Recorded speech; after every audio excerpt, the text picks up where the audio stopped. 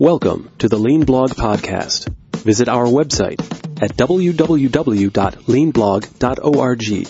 Now, here's your host, Mark Graban. Hi, it's Mark Graban here. Welcome to the podcast. It's episode 425 for September 28th, 2021. Our guest today, again, is Katie Anderson. She is, of course, author of the book Learning to Lead, Leading to Learn. We have a fun conversation lined up today. We'll get right to it in a second. For show notes, links, and more, you can go to leanblog.org/425. Joining us today, I believe it is her 7th time as a guest, is Katie Anderson. Katie, how are you? I'm great, Mark, and I'm thrilled for Lucky 7 to continue our conversations. We'll see. We'll learn how superstitious you are someday if we're getting to episode 13. In a couple of years. Ooh, yeah, maybe we'll just jump right ahead. But Katie, you probably, as listeners, know her as I do from the Lean community. Katie is a leadership coach. You can find more about her work at her website, kbjanderson.com. Her book that she authored is just over a year old. It is Learning to Lead, Leading to Learn. Lessons from Toyota leader Isao Yoshino on a lifetime of continuous learning. I'll put links to past episodes in the show notes. And there was a really fun episode that we did together, Katie and I, with Mr. Yoshino on the My Favorite Mistake podcast. So if you've missed that I think is a must listen.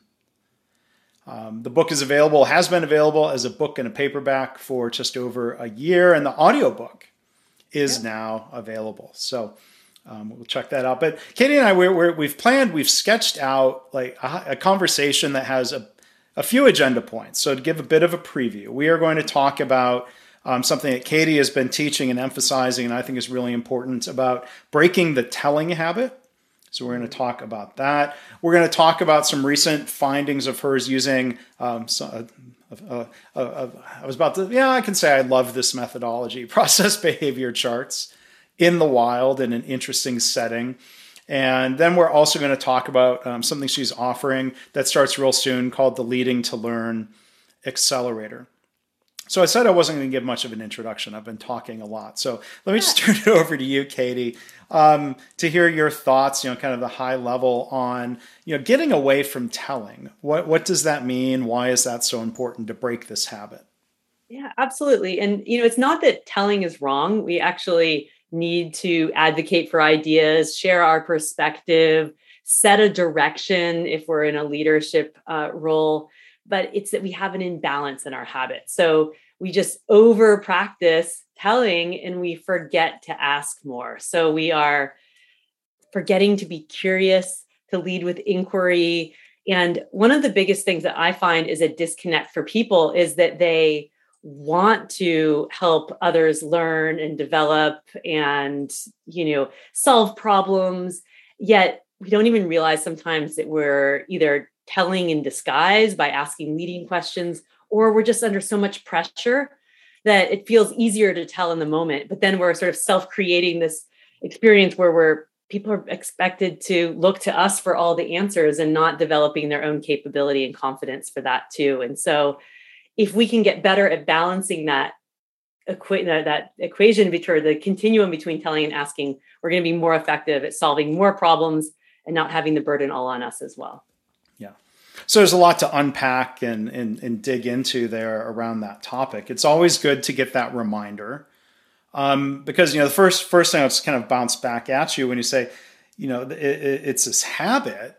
What I've learned from the study of a field called motivational interviewing that we've talked about sometimes on the podcast with different guests, there's this term that they call the writing reflex. Not writing like writing a blog post or a book, but RIGHT, writing reflex that is very much a part of human nature. I'm curious if you've got some thoughts on that idea of it's not even a habit that we've picked up. It may be somewhat innate. Can you tell me more of how they describe, how do they define this writing habit reflex? It's a different way, I think, of describing telling. Let's say whether it's a counselor, telling the patient what behavior changes they should make in their life, or in the workplace, a leader telling the managers, you're trying to correct some situation. And as a counselor or a leader or as an executive, you may feel like, well, look, I've got experience and training and I have the answer. I'll just tell them what to do. Yeah. It'll be right. It'll be efficient, quote unquote. Well, I think this gets back to there's a difference between sort of coaching for performance and coaching for development. So the coaching for performance is more of that writing, where I almost think of my Darumas in the back here behind me where they write themselves up. We need to get them back up, get to the standard, get to the thing that was supposed to happen. And so there is more telling necessarily there. We need to correct something that's not performing how it is. And maybe there is some sort of urgent need to do that. However, we forget often about this coaching for development, which is allowing people to have the space for learning, a little bit of struggle, a little bit of uncertainty, not having the right answer immediately. And our habit is to jump in because we're so trained and conditioned to be always sort of going for the performance, is giving that space for learning. So a few things on that. I have a 7-year-old and a 10-year-old right now, and we're working on a lot of math, and they always come to me and want the answer for math. Well, if I only just give them the answer, which there is a right answer, that's great. It shows that I know the answer, but I'm not really helping them learn the process of learning their way towards the answer. And so it's about how do we as leaders and people start to check that innate desire to sort of give the answer and help someone, knowing that actually perhaps it's more helpful to support them in the process of learning than just giving them the answer as well. Yeah. And I think there's a time and a place. So let's say I was cooking, as I tend to do, and let's say I had a cast iron pan that had been in the oven, because sometimes I'll cook that way, and I'll put it up on the stovetop. If my wife, not being aware of how I was cooking, was starting to come closer, I would certainly tell, don't touch that pan. Right. It's super hot. That's a time for telling. That's a time for telling. Yeah. But I think, there are the more typical cases. I'll use a real example because I just wrote a blog post about this. Somebody from a healthcare setting reached out and had a question about Kaizen, continuous improvement ideas, and whether they should offer incentives. And so I think she was very clearly looking for an answer. But I tried to ask some questions and shared, there are some pros and cons. There are different schools of thought. I mean, I think ultimately, trying to put it, I don't think it was annoying. I think it was well received. Putting it back in her camp of, here are some things to consider. You'll have to make, you and your organization will have to make a decision. Yeah. Well, something, and it may be a little more challenging if it's just like one email question, but something I found helpful is always to ask a question before giving your insight yourself, because often when people ask a question, they've done some thinking about it. So if we can ask an open-ended question to say, well, what have you been thinking about this? Or what's one thing you've tried in your organization so far? Or what's a dynamic that's challenging for you about this? You learn a little bit more behind the question. And a lot of times people end up really answering their own question, or at least partially answering their own question. So that's great too. Giving some then feedback from my experience. Here are different things. How does this make you think about your own organization? And then asking a question back. So that's a nice strategy as well. Yeah, it is. And again, there's this direct parallel to what they teach in the motivational interviewing approach, where if somebody does sort of try to pin you down, like, well, tell me what you would do, or tell me what you think I should do, or if you've been given permission to share, there's the caveat. I think similar to what you're saying. Well, let me tell you what one organization did, and then I'm going to put it back to you. Well, what do you think is appropriate and correct for you? Yeah, totally. And there are times, in healthcare in particular, but I find this in other industries too. We're so conditioned to, you and I both have spent a lot of time working in healthcare organizations. That's how we originally met over a decade ago. We're so conditioned for this under the pressure that everything is this emergency that has to be fixed now. And so we get habituated to this sense of crisis where we all have to show up as the experts and put out this fire now. Because of course we don't want, something where your wife's going to get her hand burned, or something's going to happen to the patient. Of course not. That is not the time for some open-ended inquiry questions. However, we end up in this state of seeing everything as something that has to have the answer right now. And that's where we miss out on that learning. And we talk about the scientific method, the study part, the questions that come through studying, reflecting. That's where we actually learn and can make those adjustments for the future. And so, where can we ask a few more questions that are not leading questions, not closed-ended questions, true open inquiry questions asked to help the other person think, and then feel comfortable with our discomfort in seeing people not have the answer immediately? Because that's on us. We get uncomfortable because we want to help people.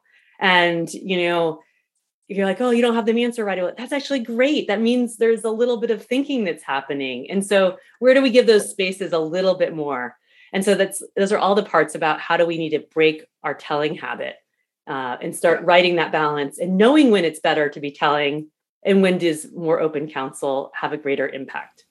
Yeah. And this is, I'm thinking of my wife again, this is a wife-approved example when I've talked about questions or in different talks or, the telling question, I don't think I've been guilty of it in a while, but the one that comes to mind, because I was slow to learn, is the question of, honey, why are your socks laying in the middle of the bedroom floor?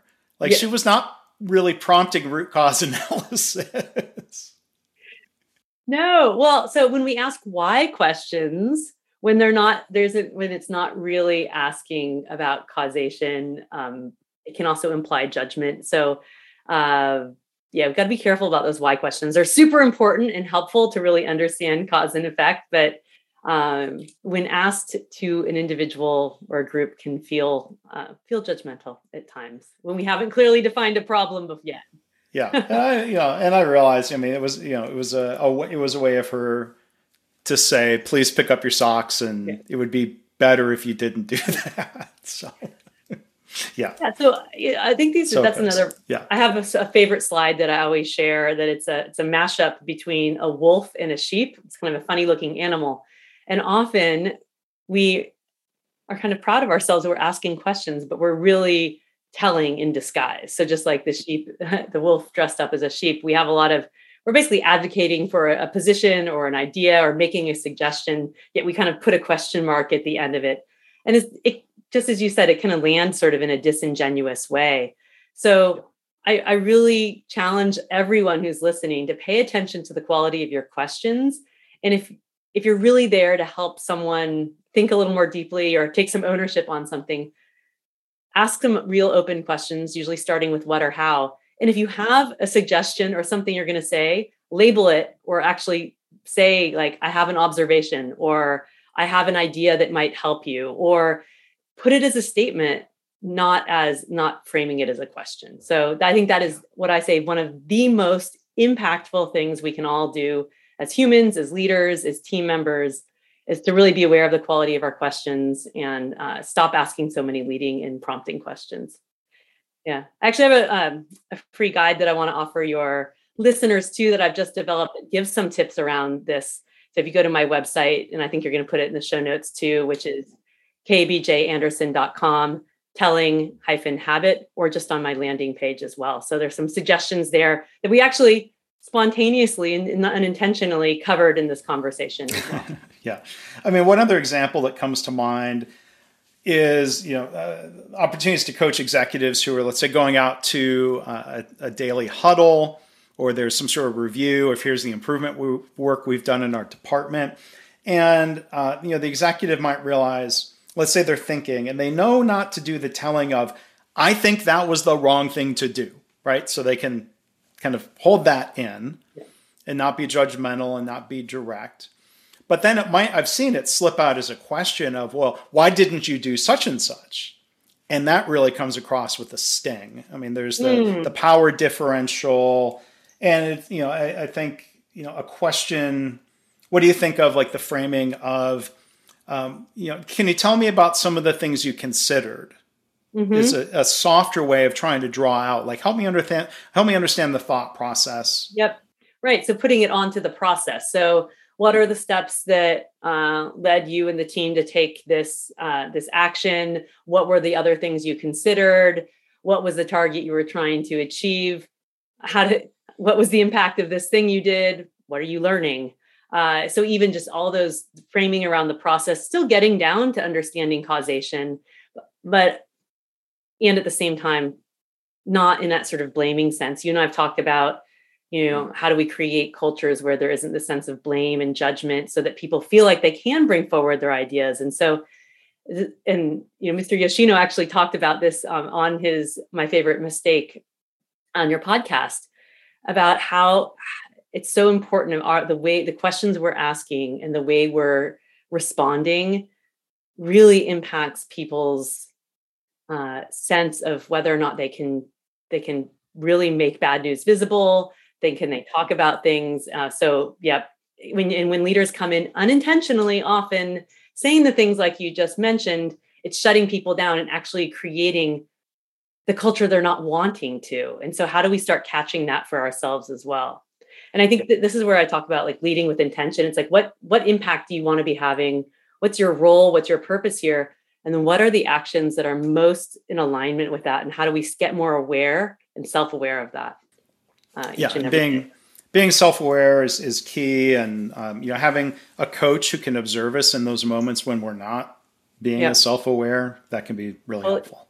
One of the most helpful things I found when I had a coach back when I was a leader of a continuous improvement department in a large healthcare system, actually was working with a woman who's now a very good friend of mine, Margie Hegany. And she taught me this practice of she would sit in the back of the room and write down verbatim what I was saying and hand it back to me as evidence of my practice. And then I started to do that with the physician and administrative executives I was going to observe in the Gemba. And it was so helpful because we often think we're asking a lot more questions, not realizing how many statements we're making, how many leading questions we have. And so that's a nice way to get feedback in it. And I like how that framing of observable evidence. It's not about judgment. It's just like, here's your practice. What are you going to do with that? So can really accelerate your own practice on that. You can record yourself too, but that's always, you have to listen to yourself after. Or watch. Because let's say for me, I could use coaching sometimes on body language. It's not even what I said. It may be facial expression, there might be tone. So there could be benefits to having a richer observation recording more so than just the words. But I know, absolutely. I remember there was a time, and I felt terrible about this. I remember this is the same healthcare organization when I was a leader of the continuous improvement department, and we were going to Gemba, and I didn't have a notepad that day, so I was writing down notes on my phone, and yet I got feedback later. People thought I was just emailing and stuff and checked out, and so oh my gosh, that was so not my intention. I was writing down good things to give kudos to, in our debrief session. And so appearances matter. And so I was okay, in the future, if I don't have a notepad, I'm not writing something on my phone because people assume that you're doing something else. And so it's really and I think those are those unintentional things that can happen. Yeah. Yeah. I've tried to get ahead of that at times when I've been in that position of trying to forgive my telling, but here's my example. I'm sharing an example. Of trying to get ahead of it by proactively, if it's a small enough group of letting people know, just to let you know, I'm in a position where I'm going to be taking notes on my phone. I'm not texting. I'm not emailing. I just want to let you know, this is how I'm taking notes. Absolutely. And labeling what you're doing on all dimensions can be really helpful. So we often make assumptions people understand the motivation or the reasons behind what's happening. When I facilitate an event, when I'm coaching someone, or even in a one-on-one session, I will be transparent and actually label what I'm doing. And it even in the beginning felt weird, but it models the behavior that you're wanting to have. So I'm taking notes. This is what I'm doing. I'm doing this so that I can give you feedback later. Or I have a clarifying question, or I see that you're really stuck here. I'm going to take my coaching hat on and I'm going to offer up some experience of mine. And now I'm going to ask you some questions around it. That goes back to the example you had. And so just labeling what you're doing and why you're doing it doesn't leave it up for interpretation, and also shows people sort of what better could look like from a behavior standpoint. So there are two other questions I might come back to, sort of, unpacking, or, kind of follow-up questions on some of the things you shared about breaking the telling habit. So in the name of transparency, and because we were talking about typing on phones is quiet. And I'm going to catch Katie by surprise here, but she had done an andon cord poll. So let's give people a little behind the scenes, making the sausage that is a podcast. So Katie kindly put into the chat, she typed, "We can hear you when you type, FYI," which is true, because I know that. So thank you for pulling the andon cord. I do have the ability to edit that out in my audio track. So if I'm typing while you're talking, but I do apologize if that's a distraction for you or other guests. So this is something to kind of help coach me through, or at least help think through for a minute. Oh, I was less worried about me and more worried about the audio experience of everyone who is listening to us. Thank you for listening, by the way. Yes. So. And, so at least the ability to go and edit that out will shield, because, the podcast listeners might say, well, wait a minute. No, I wasn't hearing typing. It is harder to edit out on YouTube because it is a single audio track in the video. So unless I process the audio, remove that little bit of typing, and then overlay that audio on type of the video. But there are by many multiples, like 20x more podcast listeners than there are YouTube video viewers. Yeah. So that's one of the things. But I've been thinking about a countermeasure, and at some point maybe I'll have to experiment with this, or maybe listeners can let me know what they think. Because I've got this Mac keyboard. It's a little bit clacky. External keyboard. I've got an iPad, and I bet. Well, there's two different countermeasures. Like there's the high tech. Sorry to get sidetracked on this, but if I can use the iPad as a keyboard, that would be a lot more quiet. Or you know what? Maybe pen and paper. I used to take. Get back to those verbatim notes. Well. And we'll talk about this on a future episode, but I've gotten very interested in audio quality and all of these things that I didn't know about, as well as I've gone through this last year of producing an audiobook and more. So we'll dive into that in a future episode. But I've learned a lot about audio quality and audio input. And in the radio or podcast business, that's called a teaser. And or a tease, and we'll talk about that. And this to further pique people's interest, we're going to talk about that in an episode of My Favorite Mistake, right? Ooh, yes, I have a new favorite mistake, and I can't wait to unpack it with you, Mark. There's no one else that I would enjoy more to talk about this with than you. Well, I look forward to doing that and sharing that with folks. So, well, thank you for indulging me in that little detour, thinking about typing and countermeasures and problem solving. I'll figure that out. But that's a good transition to, the thing that was giving me a dance of joy around problem solving and understanding inputs to data and other things. So do you want to frame this, or do you want me to dive right in? I'll let you dive in. I'm going to hold these other questions if we have time later about going back to telling. So go. Great. Well, I was just doing exactly what that was not an open inquiry question. I was giving Mark a multiple choice. Do you want to do this or this? Which was fine because there really were two options here.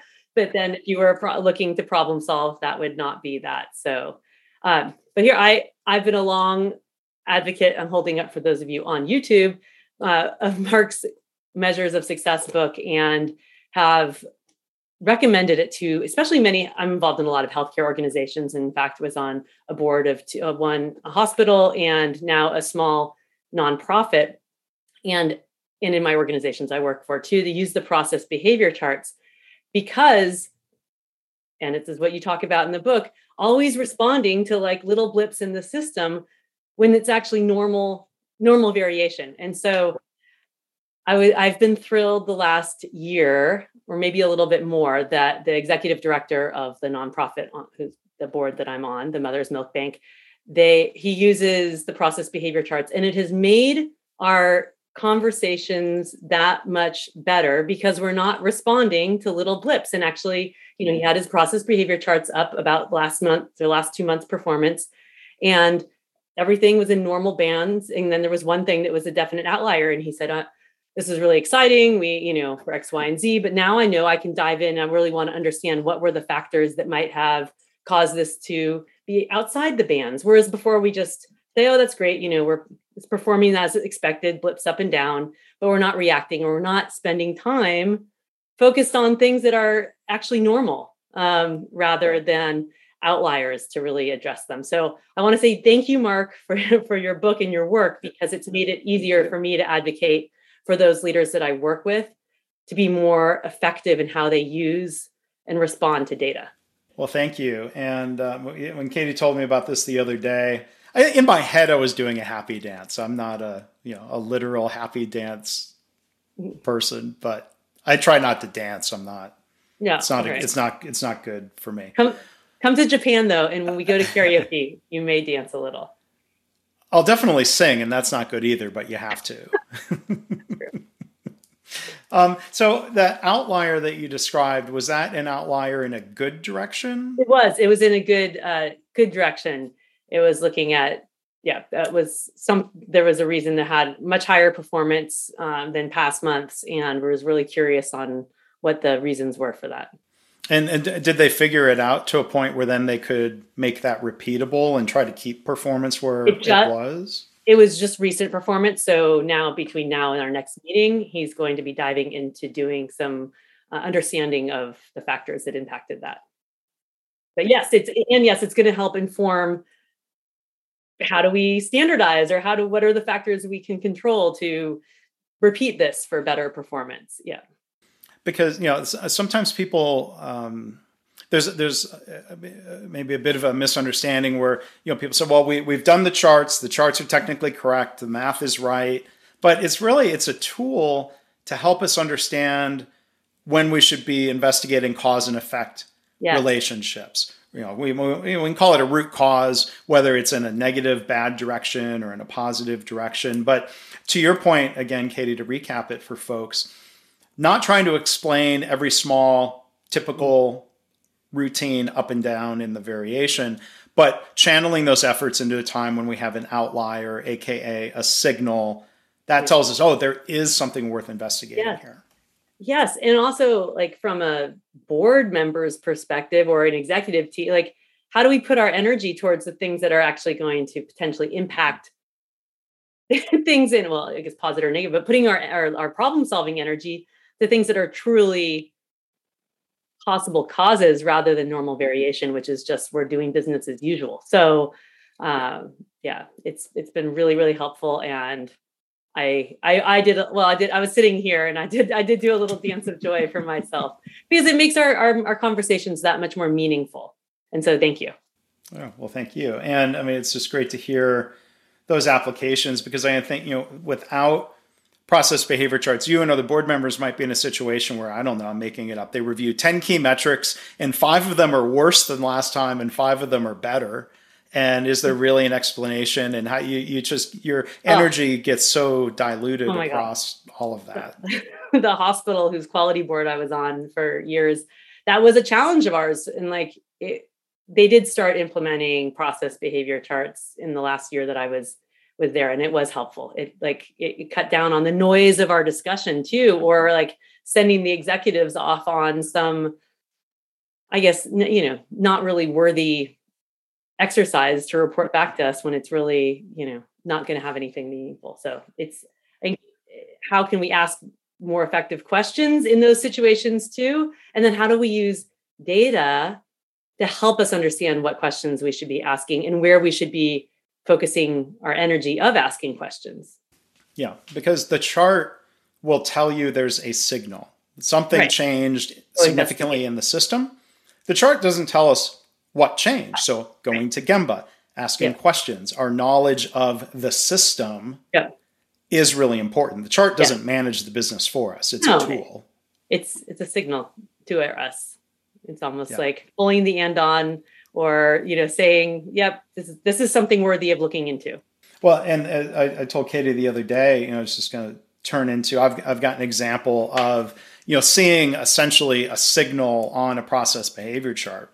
And one of those charts I look at is the number of downloads, listens for the My Favorite Mistake podcast, because I've been trying to grow that podcast. I think it's really good. I'm trying to put people like Katie and Isao Yoshino in front of, or into more ears. And, the podcast host generates charts automatically. Now, I look at them as basically a run chart, but I'm trying to look at it like it were a formal process behavior chart of looking for fluctuation. There was one big, huge spike in listenership kind of early on, and I call that the Billy Taylor effect, because that was the episode when Billy was the guest, and he's amazing, and I think he has a lot of followers, and so a ton of people listened. But that was truly a special cause, as we say in process behavior chart land, because a lot of those people didn't subscribe and keep listening to other episodes. But I saw, with a couple of recent episodes, I'm like, the number of listens in the first 3 to 5 days was about half of what it typically was. So it really did seem like a statistical signal worth investigating. And so then you've got to piece together the cause and effect.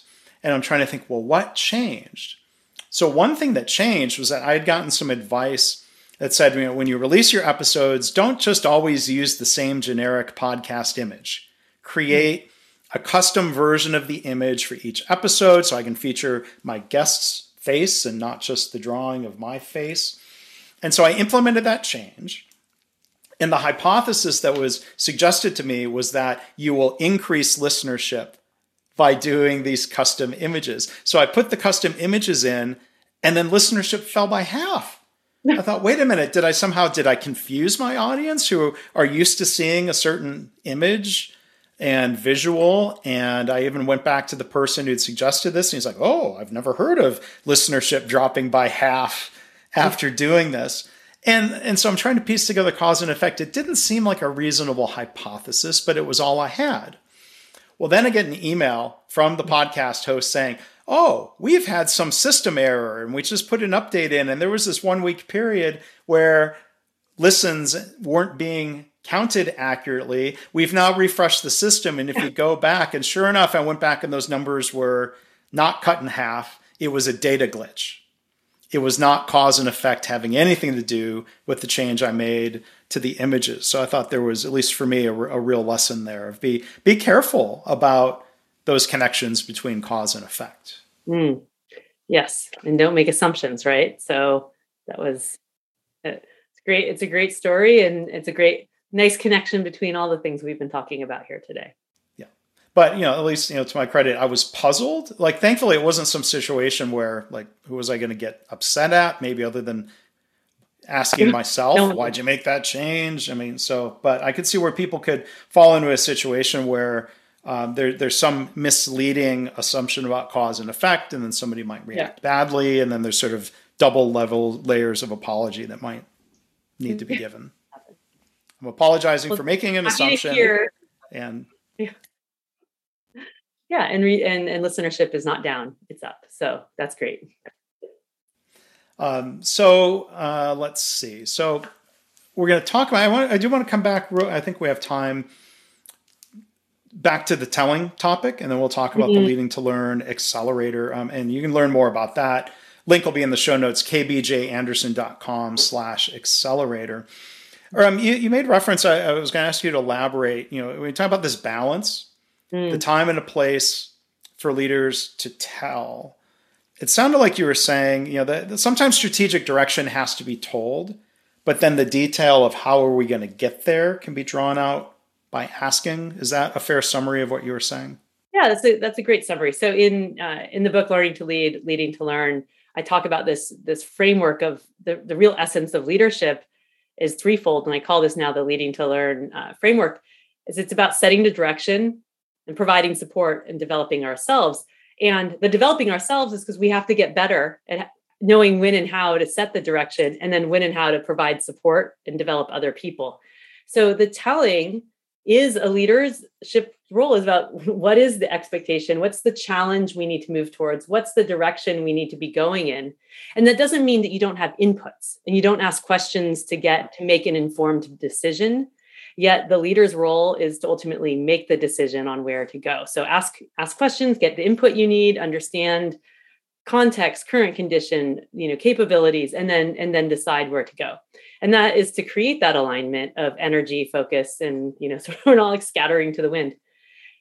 However, if then the leader is saying, this is where we're going to go, this is how we're going to go, it's exactly what you're going to do, and no other ideas are welcome. Well, you may get some compliance, but you're really not going to get followership. You're not going to get the engagement. And importantly, you may not know the best way to get there because you're not as connected to the work. And so really then it's about setting that direction. And then how do you create a capable, confident, group of people who leverage their creativity, their problem solving, their knowledge of the work, and to give ownership for solving problems at different levels of the system. And of course, to create the systems and structures that allow for collaboration and for learning and experimentation and communication, of course, all of that. But that's how we really create a learning organization that's people-centered and that's also striving towards achieving the value and the organizational outcomes that are needed at the same time. And so, nice summary there. It's like setting the direction is the telling, providing the support is the asking more questions and helping people learn. I do want to put a caveat in there too, though, that leadership is not just then about supporting people, is not just only asking open questions. So when somebody's new or doesn't know how to do something, there is a time to be more directive and more teaching, so more instructional, but it's with the purpose of learning and not a purpose of taking over the responsibility or the ownership of that like problem or situation. So it's about navigating what I call these leadership and coaching continuums of when to be directive, when to be more telling, when to be more open and asking. And it's all about your intention about how to help the other person become more capable and confident to solve the problem they have responsibility for. So, yeah. You sort of answered the other question I was going to ask of, scenarios where being in the other extreme, being out of balance, only asking questions sometimes can be annoying. Oh, totally. And I see this. It's like then we go the other way. So this is a balance. We need to know when to ask and when to tell. We don't want to always be asking, nor do we always want to be telling. Right. And so when I've seen the opposite, that scenario you just were laying out happen especially when people are learning how to be a coach or how to be a leader who lead with humility, then they think, oh, leadership or coaching is only asking questions. And then people are like, I need you to tell me where we need to go. Or I actually don't know how to do this thing. And then, well, what do you think? And you're like, no, I really need some help here, help in a different way. And so I think the art of leadership and the art of coaching is knowing how to navigate these continuums in service of the other person. So, yeah. It seems like there's a difference between something that's just strictly skills or knowledge based versus something where we're on the frontier of having to figure it out ourselves. Like I think of like one coach I've had in my life was a tennis coach, taking tennis lessons as a kid or playing on a team in high school. And I'm just trying to think of a scenario. Like if, let's say, someone handed me a tennis racket the first time and I were to ask reasonable question, well, how should I hold the racket? I wouldn't want the coach to say, well, how do you think you should hold it? No. What experiment will you try next? But like a coach would probably say, if I remember right, well, here are two different ways you could hold the racket. Like there are a couple of different grips. There's not just one way to do it. Why don't you try them and see which feels better to you? Like that might be a good middle ground. Yeah, absolutely. Or there might be like we have standard work and we're teaching the standard work. And if you have suggestions to improve it, let's work on that. It's the same. Yes. So we tend to be more directive in when someone's more novice and the situation or the thing is like less complex. So pretty simple.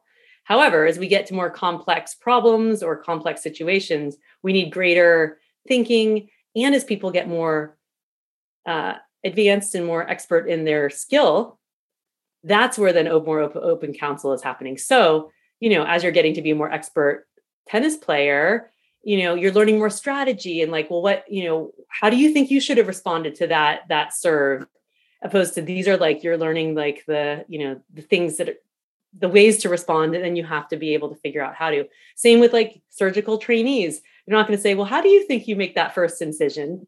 But later, then the head physician is going to say, on a complex, well, how would you think about approaching this case? And hear their thinking first, and then might do some teaching if that's needed. And so when we hear someone's thinking first, we know where they are on that continuum. And do they need us to be more directive, some teaching, or continuing to ask questions is getting them to the answer themselves.